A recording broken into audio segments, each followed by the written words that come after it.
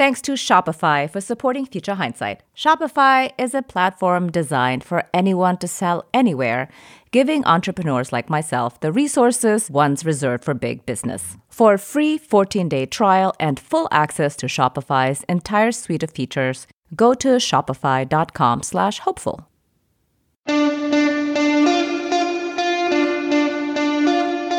Welcome to Future Hindsight, a podcast that takes big ideas about civic life and democracy and turns them into action items for you and me.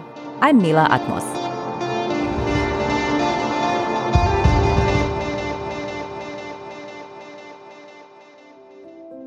Before we get to the episode, we have a favor to ask. We're running a short survey during the month of April, and it's all about you. We want to learn more about what you think of the show, if there's anything you'd like to change. And by taking part in our survey, you could win the chance to be on the show. You can find the survey link and more details in our show notes or at futurehindsight.com. There is so much to say about what's happened to the public square, what's happened to how we speak to each other. We used to talk about a marketplace of ideas where good speech would make up for or rise above bad speech, where a kind of default notion of objective truth, usually as defined by white men, could govern the bounds of that marketplace of ideas. But that's not where we are now. The public square is a cacophonous, rancorous, and ungoverned web of social media, cable news, and message apps. And the ramifications for our democracy are huge. Today's guest has turned his gaze from election law to this problem of speech and what he calls cheap speech. Richard Hasen is the Chancellor's Professor of Law and Political Science at the University of California, Irvine, and is co-director of the Fair Elections and Free Speech Center. Hasen is a nationally recognized expert in election law and campaign finance regulation, and his new book, Cheap Speech, How Disinformation Poisons Our Politics and How to Cure It, is published by Yale University Press. Rick, welcome to Future Hindsight. Thank you for joining us. It's great to be with you. So I think to start, let's define the kind of speech you're focusing on here with the title of your book. What is cheap speech? So the term cheap speech is not mine, but one that originated with a professor named Eugene Volokh at UCLA, who was writing in 1995 in an article in the Yale Law Journal about what he saw as the coming information revolution. At the time he was writing, the broadcast spectrum was pretty narrow. There was, 3 television networks. There were some local TV stations. There was 1 or 2 local newspapers and, a few national newspapers. And so if you wanted to get your ideas out there, it was very difficult. Even if you disagreed, for example, with something in the New York Times, you could write a letter to the editor, but probably hundreds of people are doing that, and your chances of being able to speak would be quite small. And what Professor Volokh saw was that we were going to be in a different era. He foresaw things like Spotify and podcasts and social media, and it was a very optimistic picture. He recognized that by moving from a little bit of speech to a lot of speech, to a flood of speech, that we'd be undermining the intermediaries like newspapers that had existed before. But he thought this would be a good thing, and he thought for democracy, it would be better because people would have access to more information and more ways to get their ideas out there. And so one meaning of cheap speech is cheap that is inexpensive to produce and disseminate. But there's another meaning of cheap speech, and it's what we now know. Now it's not 1995, but 2022. And we see how the world has progressed since then. And in fact, there's a dark side of this new information environment. Let's talk about the January 6th insurrection of the U.S. Capitol, where there were hundreds of people storming into the Capitol who believed the false claims that the 2020 election was stolen and were ready to take action on it. How did they get these ideas? Well, Donald Trump was able to go directly to millions of people by a New York Times count over 400 times between November 3rd and November 19th. So election day and less than 3 weeks after, he falsely claimed that the 2020 election was stolen. He was able to get these ideas out there without an intermediary. If we had the technology of the 1950s, but the partisanship of today, he wouldn't have been able to repeat his claims 400 times in an unmediated way. And when Professor Volokh talked about the undermining of intermediaries, he may not have realized at the time that when local newspapers die because their economic model has collapsed, because people can now get their classified advertising, other advertising online, that it's still going to be expensive to produce quality information, but really cheap to produce misinformation and disinformation. And so in this new environment, cheap speech means a second thing. It's lower valued speech. And there are certain ways that lower valued speech can rise to the top. And so I mean it in this double sense of the word. There's some good, certainly some good that comes from this new information environment, but there are also new threats to our democracy. Right. So, well, I mentioned earlier the old marketplace of ideas, and you're talking now about the cheap speech in this way that basically it's a lower quality speech, right? So in your book, you actually used an economic theory for the so-called lemon market theory to explain how more speech doesn't always mean better speech. It's a little bit of a spiral. Can you talk to us about that? Sure. So what I was referring to in the cheap speech book is a famous article written by a Nobel Prize economist named George Akerlof. And the article is called The Market for Lemons. And he's basically talking about how the used car market wasn't functioning very well. The idea is this. If I want to go buy a used car, I don't know if that car that I'm going to buy is a good used car or a bad used car, because it's expensive to kind of really do a forensic on a car and know if it's good or bad.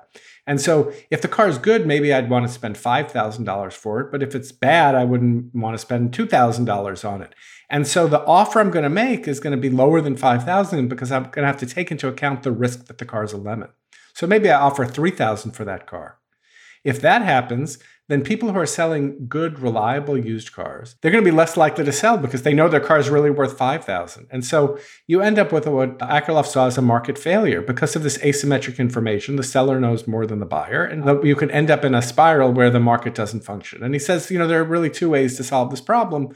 One is to have government regulation, and the other is to have entrepreneurs that can step up and try to find a way to fix the market. And I think CarMax is a good example where they step in and they take on some of the risks. They're experts. They can figure out if you should buy the car or not. And that works pretty well, except one of the downsides that Akerlof saw is that CarMax then takes a hefty profit from both parties. And so it ends up costing everyone a little bit more. And so I try to analogize that to the current information market that we have. It's very expensive to produce quality journalism. That journalism has all kinds of good benefits for voters. They're better able to make decisions about who to vote for, consistent with their interests and values.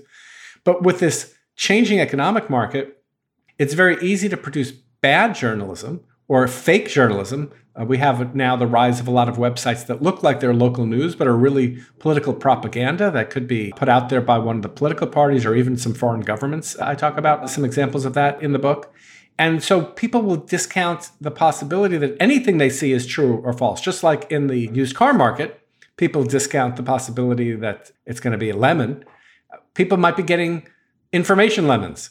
And so it's a market failure as well, because if people can't believe everything they see and hear, then they don't know how they're going to find good information. And so one of the key problems that I address in the book is, how do we give voters tools to be able to separate what's true and what's false? And that's an especially important thing to do because we're on the cusp of a new revolution in terms of the use of audio and video manipulated through artificial intelligence, so-called deepfakes. Right? So next presidential election, we might see a video of a presidential candidate purporting to have a heart attack or in some sexually compromised position or uttering some racial epithet, something that didn't happen. We might just not know what to believe. And so how can we give voters the tools that they need to be able to have accurate information for their decisions on voting and elections? There are some good things about our new cheap speech revolution. People have much more access to information if they want to find it. You said at the top, it was a small cadre of mostly white men who were delivering the news before, and now we have much more diverse voices. So that's all for the good. I don't think that we would have had the racial justice movement in the way we did if people couldn't have posted directly online cell phone videos of police brutality, right? So there's all kinds of good things. And I'm not calling for censorship, except for in a very narrow class of cases, such as those involving people lying about when, where, or how people vote. Most of my solutions are about giving voters more information and better tools to make decisions. So let's talk about the ideas that you put forth in the book. I'm hoping you can walk us through the ways you think we can tackle cheap speech. And so the first one that I thought was really interesting was the disclosure rules. Can you start there? Sure. So we know that voters use information about who's speaking to them as a shortcut for how reliable the information is, right? So if you know that some candidate is backed by the NRA or by Planned Parenthood, that would give you some very valuable information about how you'd want to vote. Similarly, if somebody pretends to be someone else, like Russian government agents that pretended to be African-American voting activists in 2016, using social media to try and convince African-American voters to stay home and not vote for Hillary Clinton, you probably would want to know that that African-American voter picture is a stock photo, and it actually is, a Russian government worker in St. Petersburg, Russia. You want to know that information. And so we need to improve our disclosure laws. Today, our disclosure laws are not really up to the task. So if you want to run an ad that says Donald Trump is a true leader, and you want to put it on TV within the 2 months before the election, you have to disclose your identity.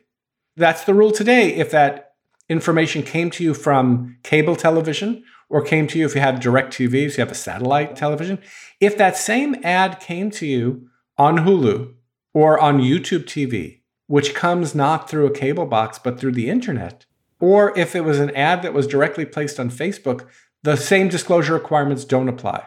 And people can pretend to be someone else. So one of the things we need to do, a very sensible thing in my view, is simply update our rules so that voters can know who it is that is speaking to them and use that information in part to judge the credibility of the message.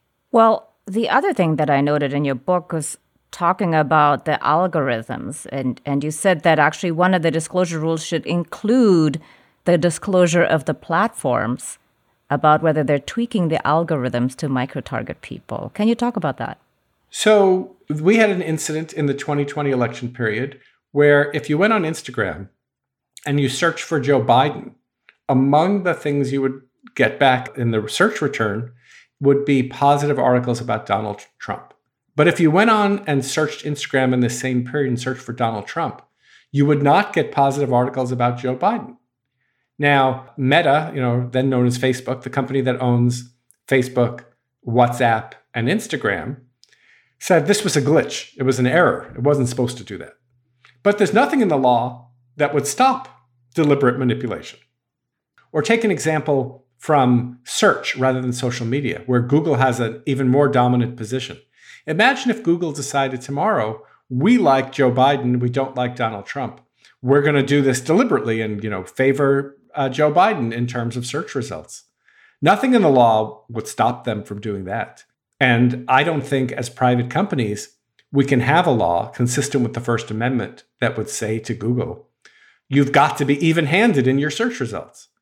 But I think voters would want to know if Google is biased. And so I propose some disclosure rules. Wouldn't necessarily be public disclosure because Google's got some trade secrets about its algorithm and doesn't want to share it with other companies, but disclosed to government experts who could then determine if there is some tweaking, right? So if you are trying to bias your results to favor one candidate over another, that information should have to be disclosed so voters know what they're getting.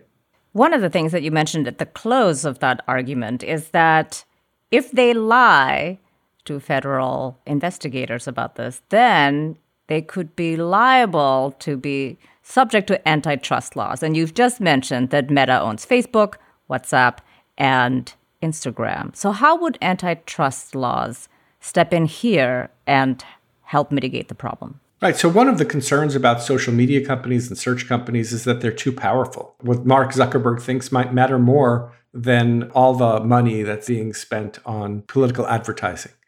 And so how do you deal with that? As I said, I think that it would be very problematic under the First Amendment to have a law that says that Facebook has to be even-handed in how it decides how to treat content. Because just pick the president that you dislike the most and imagine that she or he has the ability to appoint the speech czar who gets to decide when speech is biased. And that seems very dangerous to me.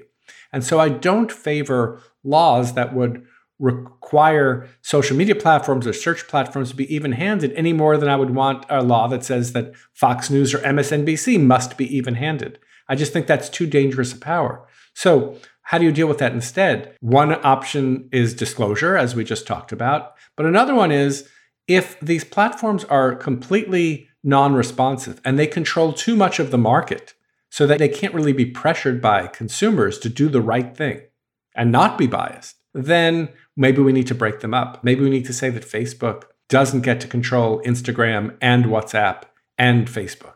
Google is another example, right? Google not only is search, they sell advertising, they sell all other kinds of services. Some of these things are bundled together. Some of these things, they use data for different purposes. We might need to break up these very powerful companies. That is not a speech regulation. That seems to me to be perfectly consistent with the First Amendment, and having more competition would actually enhance speech because you'd have more competing possibilities of getting your information. Right. So, well, you are incredibly First Amendment minded throughout the book, and to be very, very careful not to actually regulate speech, but to regulate everything around it, basically, for example, the platforms and how they're going about their business. And finally, one of the recommendations you made when it comes to regulations is privacy protections. And we have, of course, seen the example in Europe with GDPR. What exactly would privacy protections look like, and maybe how does it differ from the way that they're doing it in Europe? Well, I'm no expert on European privacy controls, but I do talk a little bit in the book about what's called micro-targeting of political ads, something you mentioned a few minutes earlier. So let me just get into that issue in a little bit of detail.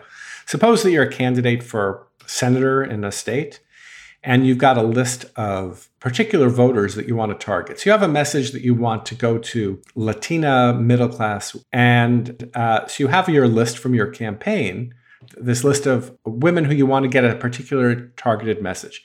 That's not new. Campaigns do that all the time. It used to be through mail, snail mail, still happens somewhat, but it also increasingly are ads that are on social media. Well, you could go to a company like Meta and say, I want to run these ads on Facebook for these people. Here's their email addresses, and they can match them up with that. But I also want you to use the data you've collected from people, because when you sign up for Facebook, you agree to let them track what you do and where you go, and they form a very detailed profile of your interests and your views and all of that. I want you to use this feature called the lookalike feature and find people who look like those on my list and target those people too. And I think sometimes this kind of micro-targeting of political ads that piggybacks on the extensive data that is collected by the platforms, that this can allow for manipulation of opinion. That is, you might say one thing to a group of middle-class Latina women, you might say another thing to a group of white blue-collar men living in certain rural areas, and kind of talk out of both sides of your mouth. So how can we deal with this? Well, one possibility is we can say that campaigns can target whatever messages they want, but platforms can't use the fine-grained data they've collected about voters to find other voters who meet these categories. Now, there's a very complex First Amendment argument as to whether or not a law like this would or would not be constitutional, especially before a Supreme Court that has expressed a lot of faith in the marketplace of ideas and believes that the truth will rise to the top and you don't really need regulation to help protect voters. But I do think that it would be to our advantage as a country if this kind of micro-targeting was not allowed. And I would still allow campaigns to do it. It's the difference between someone using a photograph of you and someone using a mind-reading machine. We just don't realize how much information about ourselves we inadvertently give away when we use these social media platforms and allow ourselves to be tracked. And so it's a way of kind of giving autonomy back to the voters so that they're not going to be subject to manipulation based upon these fine-grained data that are collected by the companies. Right. Or as Shoshana Zuboff would say, they're stealing it from us, that data. But she has that line where she says, and I quote it in the book, she said, we used to think we were searching Google, but it turns out that Google is searching us. Yes, that's right. So since we're talking about platforms, I think this conversation really wouldn't be complete without talking about Section 230. For the benefit of the listeners, what is Section 230 and what are the arguments for and against regulating through that? So Section 230 is part of the Communications Decency Act of 1996. And there's a number of provisions. The one that is the most talked about is one that says that social media platforms can't be sued for libel or for other kinds of liability if all they've done is allowed content to be posted online. So if I make a defamatory statement about you, I call you a thief, I say terrible things about you, and it damages your reputation, and I say that on Facebook, you can sue me as the speaker for having made that. And if I had written that in an op-ed in the New York Times, you could sue the New York Times for printing that because the New York Times is a publisher and they could be liable for a libelous statement. But if it appears on a Facebook post or a Twitter post, you can't sue the platforms because they are given immunity. And this was seen as kind of like a subsidy to these social media companies so that they can develop and allow lots of speech to go out there without fear of liability. And there's another part of Section 230 that says that platforms can't be sued for excluding content, right? So one part says they can't be sued for including, and the second part is they can't be sued for excluding content. Now, the debate over whether Section 230 should be changed is one that goes far beyond the topic of my book, which is about how to give voters the tools they need to participate in democracy and accept election results as legitimate and all of that. And I think there are all kinds of difficult issues related to privacy, related to issues about the sharing of non-consensual sexual imagery, the so-called revenge porn issue, the question about whether these platforms can create a situation where teenagers have mental health problems, right? There are all kinds of issues that arise that I don't address in the book. But I do think that when it comes to Section 230 immunity for the platforms, whether the immunity exists or not in the future, the reality is that these platforms are acting as publishers. That is, when they make a decision to include certain content, exclude certain content, promote or demote certain content, those are editorial decisions. And I think that what that means is that we should think of the platforms as much more like newspapers than just like a public utility that's providing a way for different people to communicate with each other. If you didn't have content moderation on these platforms, they'd be filled with hate speech and violent images and pornography and all kinds of things that people don't want to see. And we want them to curate content. Ironically, Donald Trump called for the repeal of Section 230 when he was president and even vetoed a defense bill because it didn't include a provision that would have repealed Section 230. But doing so would have actually meant that Facebook and Twitter would have been more likely to exclude his speech because they could have been on the hook for any libel that they would have committed. We are going to take a brief break here to thank our sponsor, Shopify.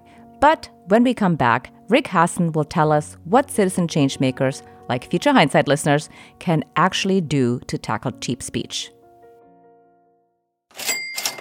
Oh, that sound makes me smile. It's the sound of another sale on Shopify, the all-in-one commerce platform to start, run, and grow your business. Shopify unlocks the opportunity of your business to more people every day. Every 28 seconds, an entrepreneur like you makes their first sale on Shopify. Supercharge your knowledge, your sales, and your success. For a free 14-day trial, go to shopify.com/hopeful, all lowercase. Making your idea real opens endless possibilities. Shopify is a platform designed for anyone to sell anywhere, giving you the resources once reserved for big business. Customized for you, though, with a great-looking online store that brings your idea to life and tools to manage and drive sales.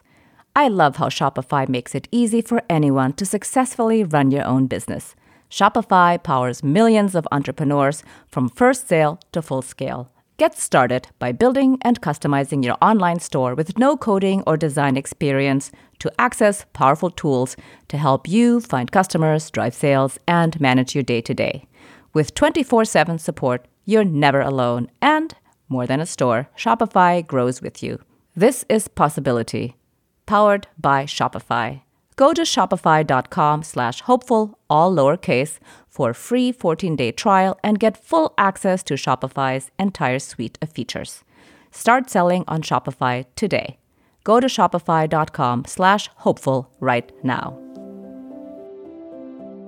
I also want to shout out a new podcast that shares a hopeful view of the world, kind of like us. What if, instead of being on the brink of disaster, we are on the cusp of a better world? On every episode of What Could Go Right, Progress Network founder Zachary Karabell and executive director Emma Varvalucas convene experts to discuss the central issues of our era, and make the case for a brighter future. They emerge from their conversations with a counterintuitive but informed take. Progress is on its way. Some of their guests have included Jason Crawford, founder of The Roots of Progress, Tyler Cowen, Mercatus Center Director and Economics Chair at George Mason University, Greg Easterbrook, longtime Atlantic contributor and author of The Progress Paradox, Roy Bahat, head of Bloomberg Beta, and Arthur Brooks, Harvard professor and best-selling author. What Could Go Right is available wherever you listen to podcasts. Now, let's get back to our conversation about cheap speech with Rick Hasen.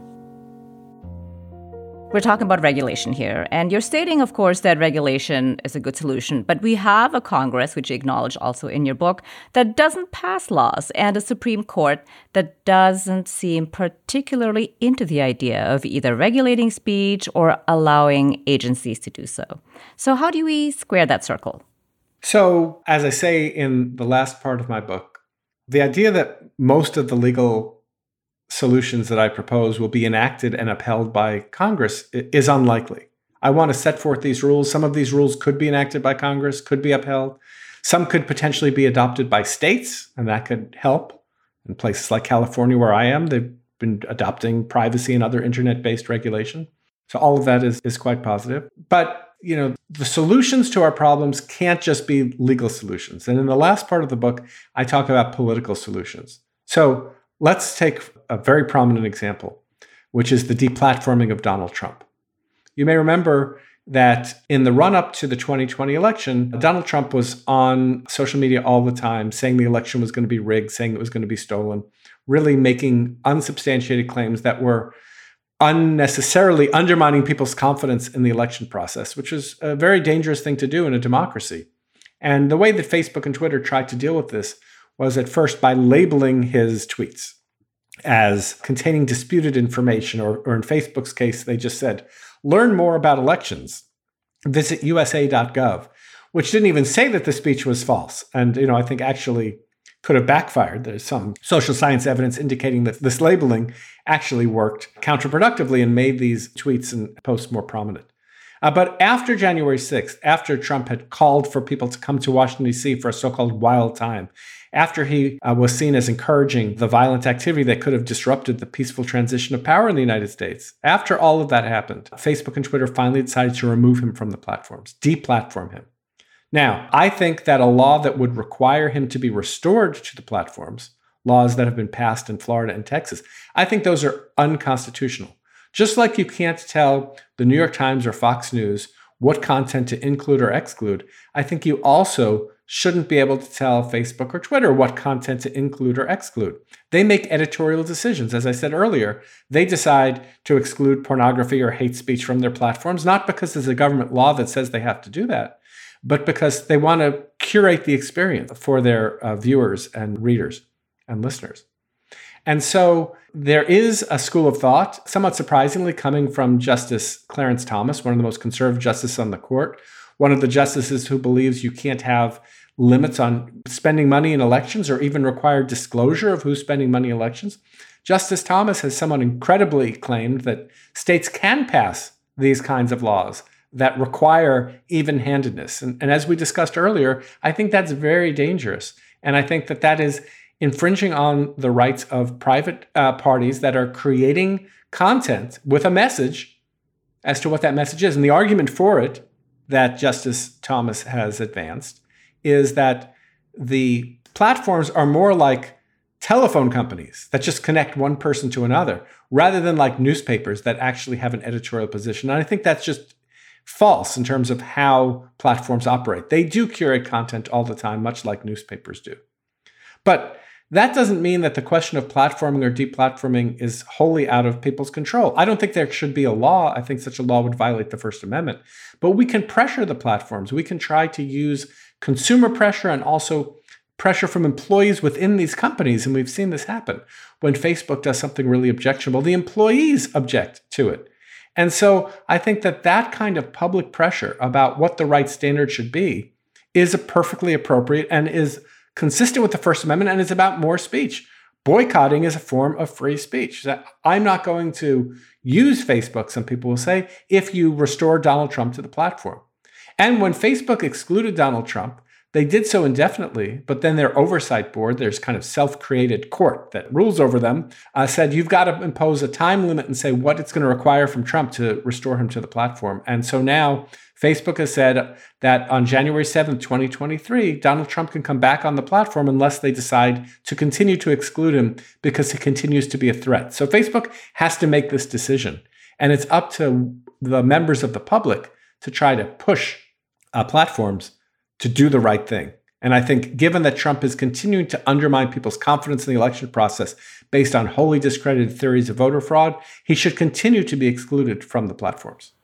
Right, right. Well, public pressure works, which is what you note in the book. And as you've just said, you advocate for. But on the other hand, there are people who really like this. For example, the people who watch Newsmax, they actually enjoy it. And there is a demand for fake news. So how does that complicate things for us? Right. So there's going to be segments of the population that is just not going to be interested in this message. They think anything that doesn't toe the party line of Donald Trump is fake news, right? So Donald Trump also would use the term fake news anytime there was negative news about him. So how do you handle this part of the population? And I think one answer is that even if there's 20% of the population that can't be reached, we need to look at the center of the population. And so it's one thing to say that we can't reach everyone. That's true. But that doesn't mean we can't reach more people. And I think giving tools to people to be able to tell truth from fiction would be helpful. And let me give a specific example to make this more concrete. Today, there's no licensing requirement for journalists. And that's a good thing. We wouldn't want the government to be able to say, you count as a journalist and you don't count as a journalist, right? So we don't generally require a license before you can practice journalism the way we do for practicing medicine or practicing law. But journalistic societies could come together and they could say, look, what we want to do is come up with a kind of a code of conduct for what counts as valid journalism. You abide by certain norms. For example, you say, you've got to get two sources before you make a claim. You have to give a person you're writing about a chance to respond. You come up with this code of conduct, and then you say certain journalistic outfits follow this code of conduct, and they get the seal of approval. And then you can use that seal of approval on social media platforms. So let's say there's a post coming from the Los Angeles Times, and the Los Angeles Times abides by this set of criteria. There could be a little icon next to the Los Angeles Times that tells readers this is probably reliable information because they're following norms. If we have this journalistic seal of approval, more voters will be able to figure out what's true and what's not true, and that will help them to make better decisions consistent with their interests and their values. It's in a way almost elevating speech, right? Like as opposed to cheapening it, you're making it have higher value. So that's a great idea. I love it. Then there are other things that can be done as well, such as the platforms voluntarily putting disclosure requirements on those who engage in political activity so that voters have the ability to separate truth from falsehood. But on top of all of those kinds of things, which are much more concrete, discrete things that can be done, I think we also need to think more broadly about digital literacy, about respect for the scientific process and the rule of law. Because I think for too long we've taken for granted that our democracy will just continue the way it has been and will, muddle through and be able to run free and fair elections. But there's no guarantee about any of that. Unfortunately, we've seen other democratic countries engage in some democratic backsliding. Think of places like Hungary. And so if you think internationally about democracy, look at reports, for example, from Freedom House, authoritarianism is on the rise. And there's no reason to think that the United States is immune from that phenomenon, despite our long history of having a democratic politics here. And so we really have to think about how to strengthen intermediaries, how to strengthen respect for the rule of law. And people really need to understand that we can't take our form of government for granted. And it takes work to assure that we continue to have a system that is transparent enough that we can be confident that we're going to be continuing to run free and fair elections. So I'm kind of thinking of that if you wanted to look for an encapsulation of cheap speech. Some prime examples of the kind of content that we have been talking about here: Supreme Court Justice Clarence Thomas's wife Ginny's text to White House Chief of Staff Mark Meadows contained a bumper crop of random YouTube links, truly untethered from reality or fact, but demanding urgent action. And I know you had to rewrite the book to some degree after January 6th. So what would you add to the manuscript if you had known all this stuff about Ginny Thomas? I think Ginny Thomas is a good example of how widespread these kinds of wacky conspiracy theories are. At one point, she wrote about how Biden's crime family would be held in barges off Gitmo. I mean, really off the wall stuff. And, here is someone who is highly educated, who is the spouse of a Supreme Court justice, someone who you would not expect to be taken in by these kinds of conspiracy theories. So even putting aside the questions that a lot of people have been asking about whether Justice Thomas should be recused because of the actions of his wife on January 6th related cases, and putting aside the kinds of questions about ethics, I think it just shows you that misinformation, disinformation about elections has spread so far as to reach even those people that we think would be immune from it. And there's some interesting social science research that I cite in the beginning of Cheap Speech about how it's not necessarily how educated you are or not in terms of being taken in by misinformation. It's much more about how partisan you are. And so if you believe really strongly in conservative or liberal values, you're at a polar end among people in terms of their positions, you're more likely to use motivated reasoning and start believing things that are not really believable because they conform with your ideas. And so it just shows you that, especially if you find yourself to be a kind of a strong partisan, you should try to open up your mind to other information, because some of the things that you think are true might, well, not be true. Right. Well, now that we're in this midterm election year and all of this disinformation is rampant, if Democrats get the shellacking that some have predicted, will there be a dangerous erosion of trust in elections on both sides of the aisle? I think it's certainly possible that we will see a further erosion, in part because some of the people who have embraced the false claim that the 2020 election was stolen will be running elections in 2024. And even if they run their elections completely fairly, I think you're going to see a lot of distrust on the left, because why should someone believe an election official who embraces the false claims that the 2020 election was stolen? And I think we're going to see continued efforts on the part of both domestic and foreign actors to try to further undermine confidence in the democratic process.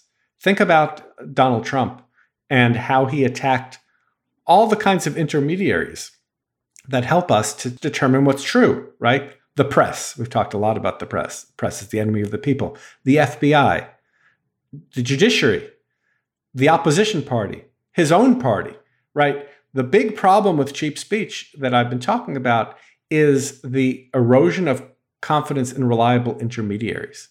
And the more that happens, the more we're going to be in danger of lacking a common understanding about how the world works. And that's what's really dangerous. We can disagree about opinions. You and I can have different views about abortion or taxes or immigration, whatever the topic is. But we should start from an agreed set of facts. And there are some facts that are uncertain, but there are certain facts that are certain enough, right? We know that COVID vaccines have been proven to be pretty safe. We know that horse dewormer is not something that you use to try to go and solve your COVID problem. Similarly, we know that the 2020 election was run in a mostly free and fair way. If we don't agree on these facts, then we're going to reach wildly different conclusions about what public policy should be. Although I don't want to return to the days of 3 TV stations, there is something about the idea that we could all tune into Walter Cronkite and accept what he says as true. Recently, CBS News announced that it was hiring Mick Mulvaney to be one of its commentators. Mick Mulvaney, someone who is seen to have lied repeatedly about what President Trump was doing. That is a far cry from Walter Cronkite. Yes, very far cry. That was very disconcerting news, to say the least, about Mick Mulvaney being hired by CBS News. So, as an everyday person, what are 2 things I could be doing to help in this arena? to, I don't know if you could say, reduce the incidence of cheap speech, but in any case, to improve the information sphere?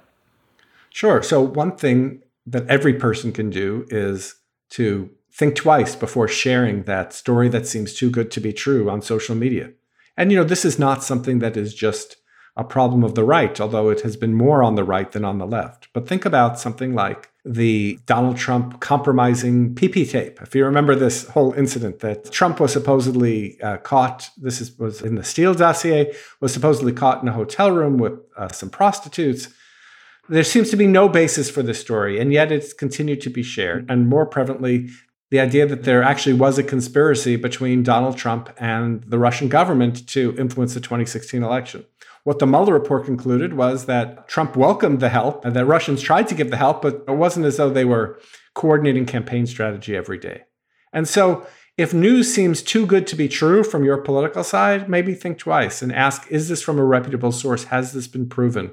Before you go sharing more misinformation. I give one example in the book of a myth that spread on the left about the head of the post office, DeJoy, who was a Trump supporter, deliberately trying to shut down delivery of vote-by-mail ballots. And there were pictures that were circulated on social media of mailboxes, in a big pile. And, the claim was, here's DeJoy undermining the election by removing mailboxes. Well, it turned out those mailboxes were old mailboxes that were taken out of service to be repainted and resurfaced so that they could be used again. But it's a story that seemed kind of too good to be true, and so people shared that. So one thing is, don't share misinformation. Be careful about the sources you're using, because we're all prone to bias towards our own positions. And then the other thing is about activism. We can help pressure the social media companies. You can write on Facebook that you will leave Facebook if they re-platform Donald Trump, or if they don't re-platform, whatever your position is. You can make your views known. That is one of the benefits of cheap speech. We have a decentralized election system. You can demand that your local election administrators have transparent rules to make sure that votes are going to be fairly and accurately counted. There's a lot of room for activism today. Now, it's easy to look at the current political system and be dejected, but now is not the time for complacency or for apathy. It's the time for action. And I hope that people will read my book and get to the end of the book and realize it's a time for action before it's too late to save American democracy. It is for sure a time of action. I agree wholeheartedly. So in closing, looking into the future, what makes you hopeful? So usually the question is, what makes you optimistic? And I can't say I'm optimistic, but I do like your use of the word hopeful. I'm hopeful because I come across Americans every day who write to me or speak to me who say, I'm worried about our country. What can we do? Just kind of like the very question you were just asking me. People love the United States and love the democratic experiment. And I think that with the force and with enough organizing and with a lot of good luck, we can make it through this period. Because I do think that as we go into the future, young people are aware, they've grown up with social media. They're aware of the risks of cheap speech. And hopefully the next generation will be ready to take action to assure that voters can still make decisions that are consistent with their views and that are consistent with the truth, and hopefully towards a greater and even better democracy going forward. Hear, hear. Thank you very much for joining us on Future Hindsight. Oh, I really enjoyed the conversation. Thank you. Richard Hasen is the Chancellor's Professor of Law and Political Science at the University of California, Irvine, and is co-director of the Fair Elections and Free Speech Center.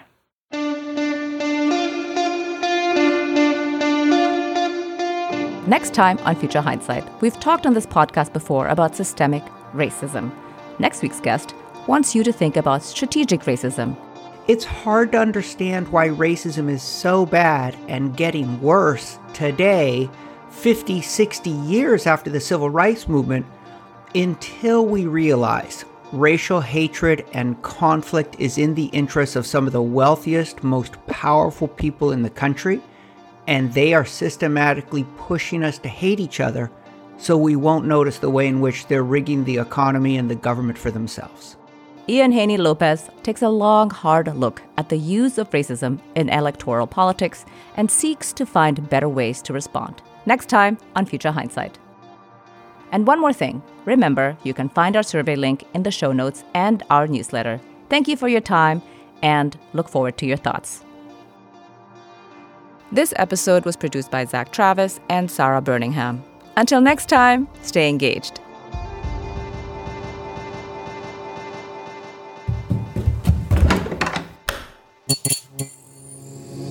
This podcast is part of the Democracy Group,